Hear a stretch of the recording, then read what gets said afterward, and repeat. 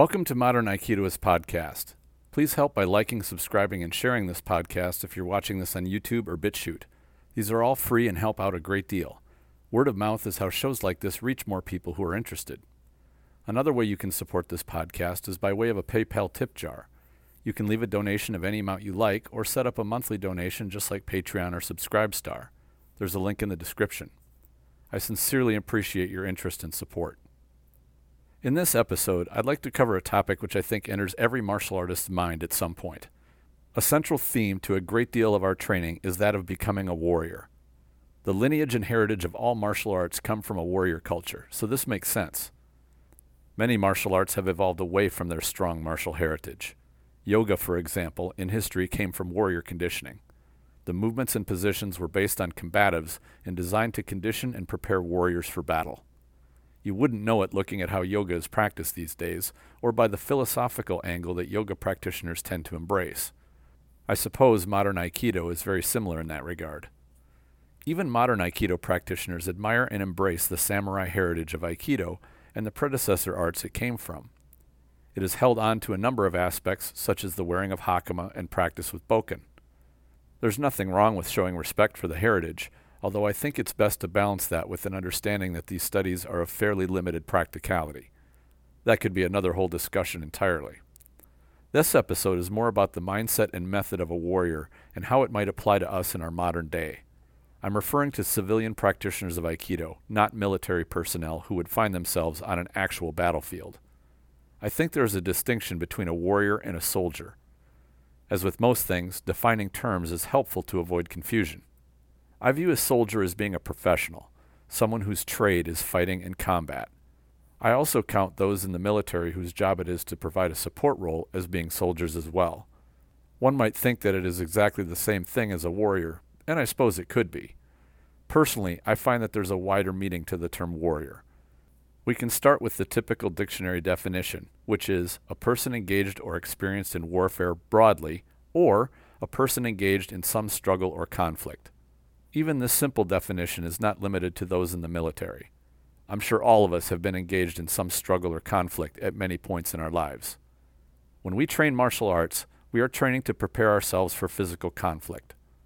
Given enough quality training, we become experienced in it, or should. That's another topic, and I'm not intending to go deeper into it now.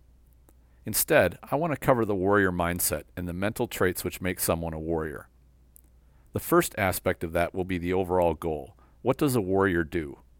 I think if you ask most people this question, most would say simply, to win in a conflict. Obviously, a warrior doesn't train to lose, but this answer seems to be a bit too simple. I very much like O-sensei's statement on the matter. He said, "The way of the warrior is to establish harmony." I'll be the first to admit that there are two major problems with anything O-sensei said or wrote.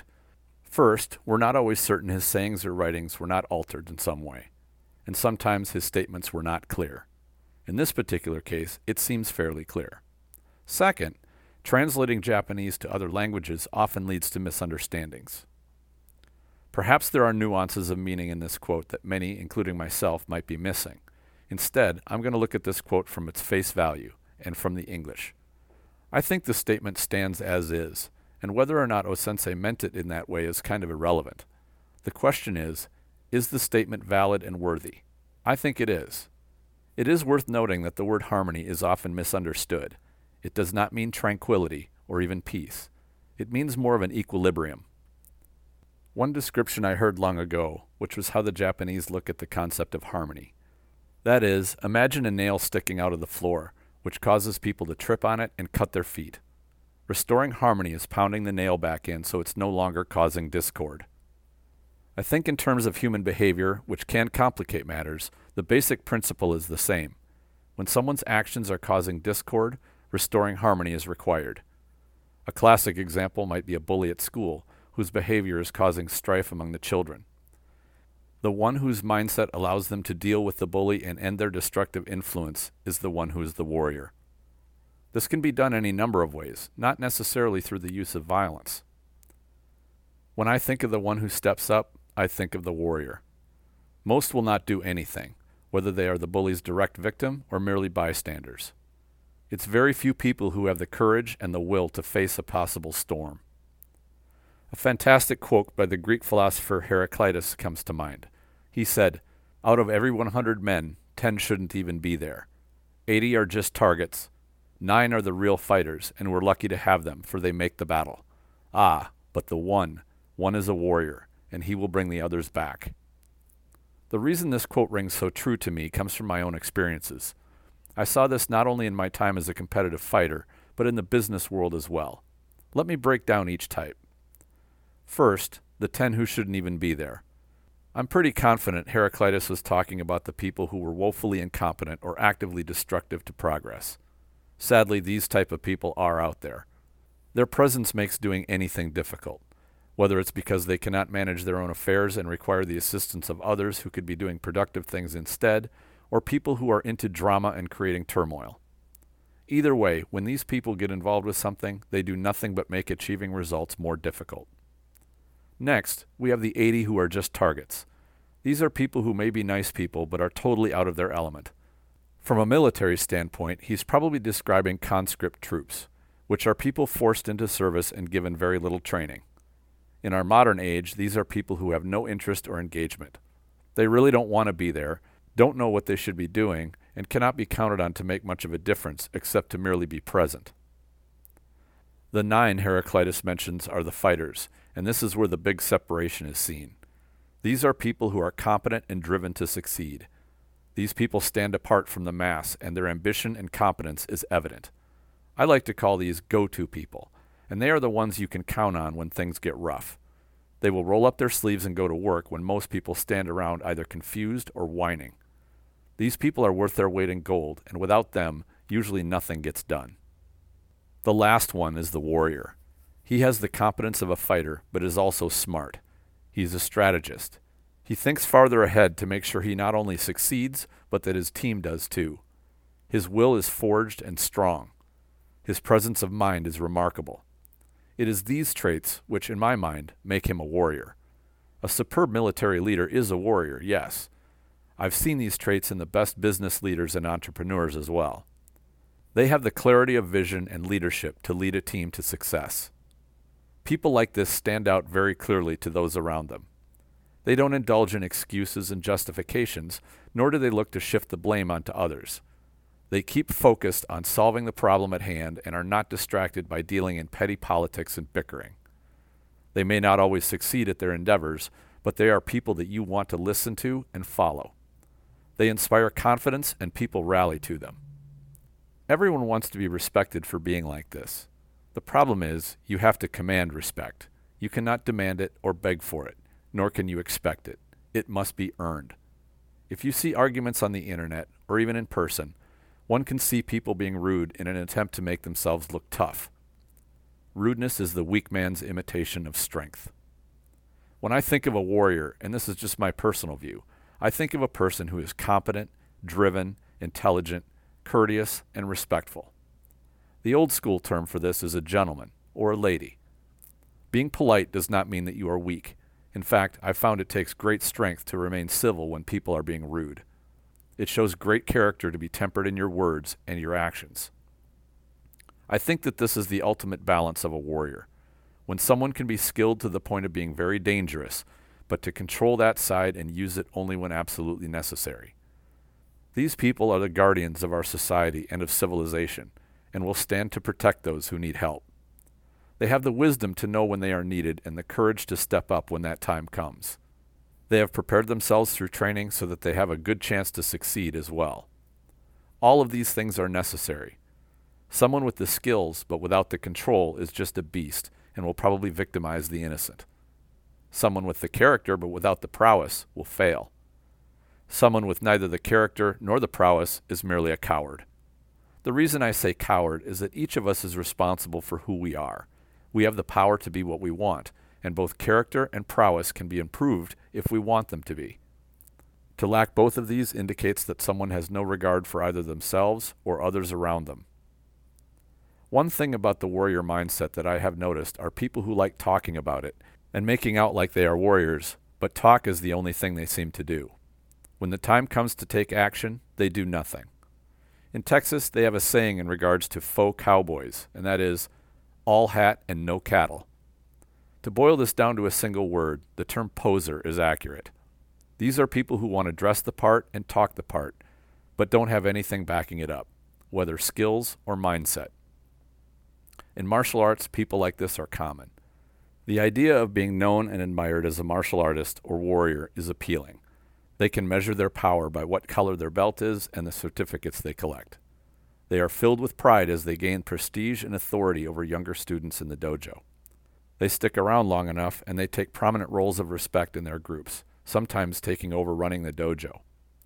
This doesn't mean that they have any practical skills, though. In the organization I was in, I heard this story. Many years ago, there was a student who would show up for every class they could attend. They would always change into their uniform and be in the room, but would rarely actually get onto the mat to do reps. This student diligently attended classes for many years and built some understanding of the art. There were few students who attended as frequently as this one did. In time, since building superb skill in Aikido was not this student's main interest, other duties became opportunities. The student became Dojo Cho.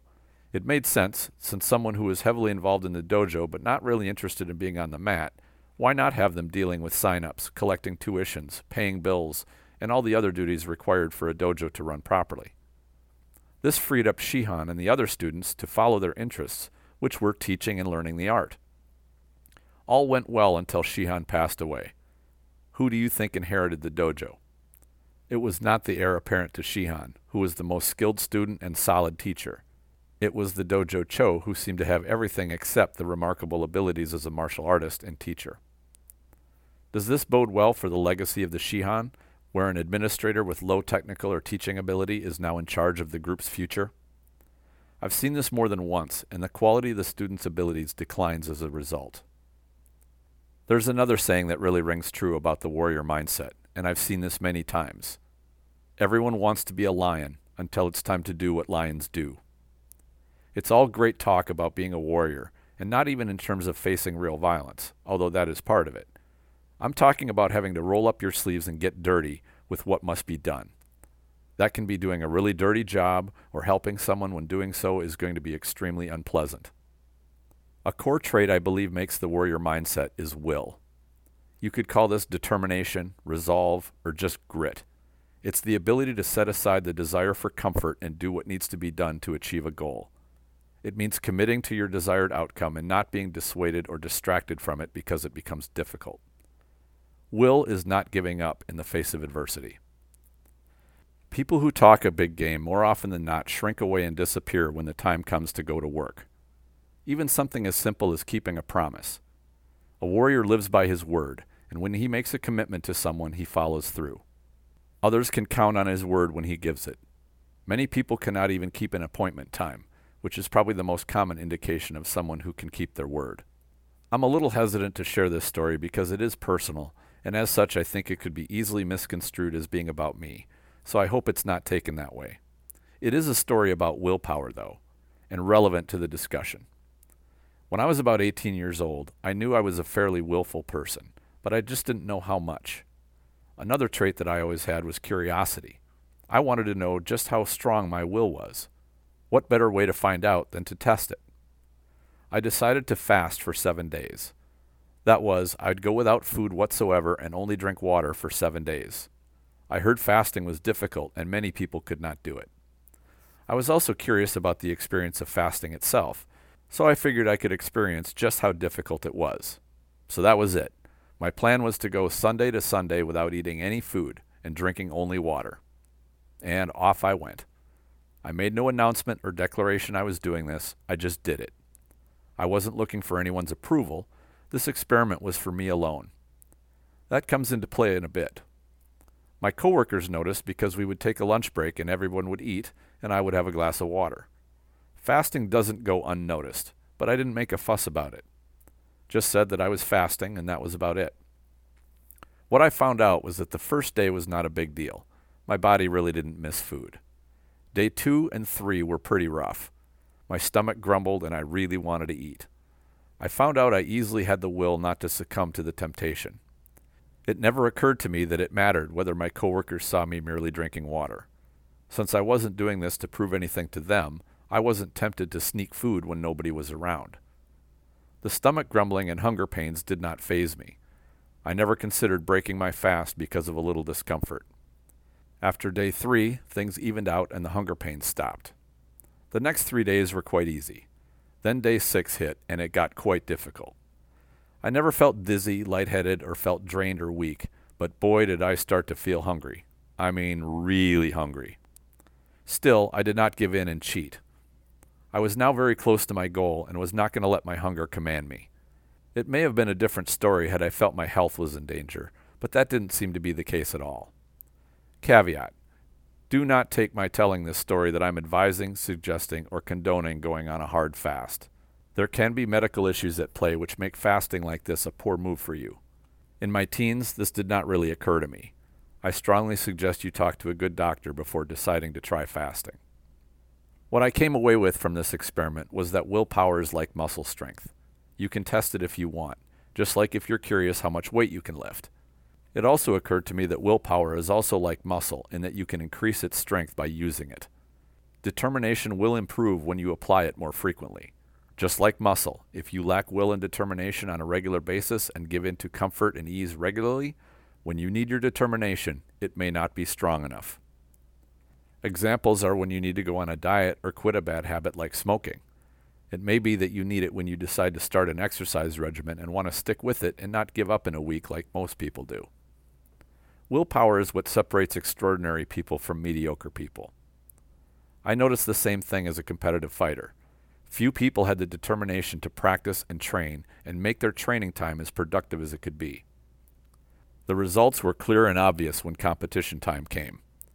It was all based on will. It didn't matter that others sought you at practice. It mattered what you did when you got there. Sure, showing up was the first step, but it goes far beyond that.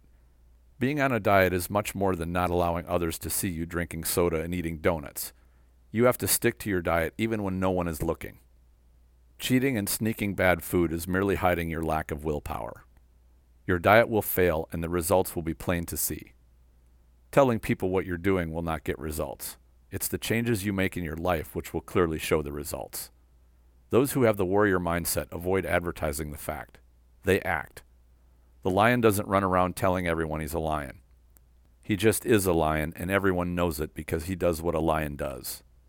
I've noticed the very same thing in the fighting community and the world in general.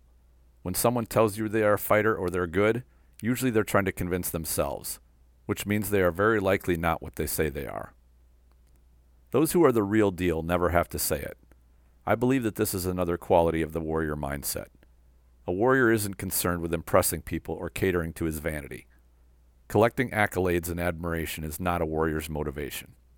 This is one reason I believe rank in martial arts, particularly advanced rank beyond Shodan or black belt, is destructive to martial arts. The reason being that these are almost entirely political in nature and are excellent at luring practitioners away from what they should be focusing on. Perhaps they are like the donuts to someone on a diet, and a test of will. Sadly, they are such powerful temptations that they have seduced most practitioners into pursuing them. Don't think you have been? Ask yourself this question, and answer it honestly. Would you train Aikido or your martial art if you had to give up your rank and never be promoted again? Would you never wear a colored belt of any kind, hold any rank, or be addressed by any title? Would you still want to train? Perhaps martial arts would change dramatically if this were the case, as practitioners would no longer chase ranks and titles, and the only thing for them was to focus on their abilities. Who knows? Ranks are so ingrained into martial arts that people often cannot even imagine not having them around anymore. There are a few which have none.